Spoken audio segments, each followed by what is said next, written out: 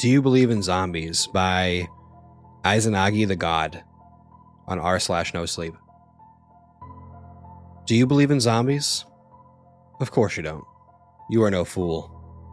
But I recommend you trust me and hear me out. This is both a warning and a lesson for humanity. The concept of zombies has been twisted and reformed over the decades, with slow-moving vessels of flesh to infected and enraged individuals who seek blood. But one that has rarely been touched upon is the more subtle definition. The art of one becoming brain dead. No desires, no needs. Taking away what makes one human. Why do I bring this up? Because it is very real. Over a decade ago, a small organization had a thought, one that has surely passed the minds of other people who wish to cause chaos. But the difference is that these specific people struck the fine balance between brilliant and psychotic required to actually attempt it.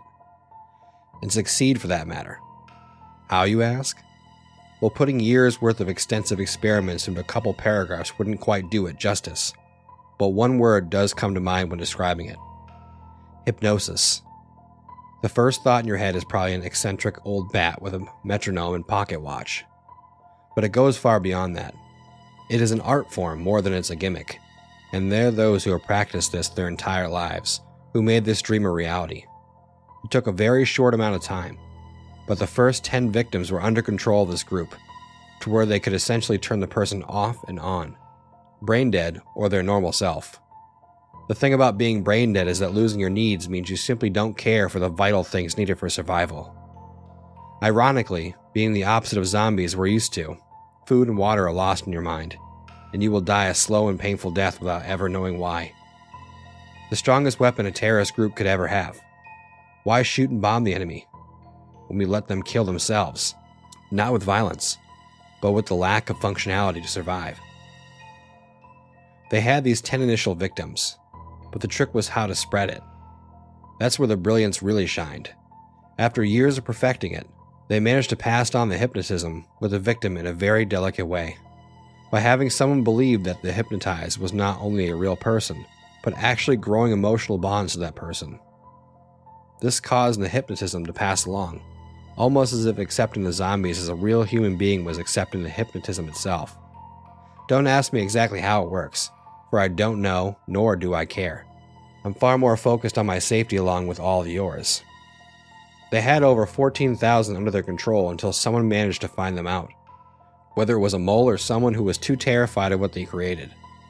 Luckily, each victim's name and location was filed in the organization's database, so various governments from different nations managed to find and round up each and every one of them in complete secrecy, kidnapping them from their families or workplaces, aside from just a few who managed to escape. You see, the trick to all of it is that over time they perfected their technique. At the very beginning you had to feel something strong, such as love for zombie, until the hypnotism was passed along to you. But as the years went on, they got very good at what they do. Simple emotions such as hatred, jealousy, and most useful of all, trust. You may think to yourself, why trust? Nobody trusts each other anymore since everyone is so selfish. But when the crying 5-year-old child comes to you with battered clothes saying that daddy hit mommy again, but she stopped moving this time, not only do you trust what this child is saying, you feel a personal obligation to help him not only find a safe place, but to make sure he never sees that horror again. You feel for it, and now you're a victim. But we've evolved since then. Even now, the amount of trust can be so small before you join us, like believing that I'm actually a human, believing that I'm trying to help you, coming into this specific subreddit with the belief that each story holds a semblance of truth to it. You considered me being normal a truth, and you've long been one of us since that subconscious thought formed in your head. I feel no different, just a guy writing a story to get in my head. But that's the magic of it. You won't feel different until we decide that your country needs to disappear. Because remember, you don't believe in zombies. And that's our greatest strength.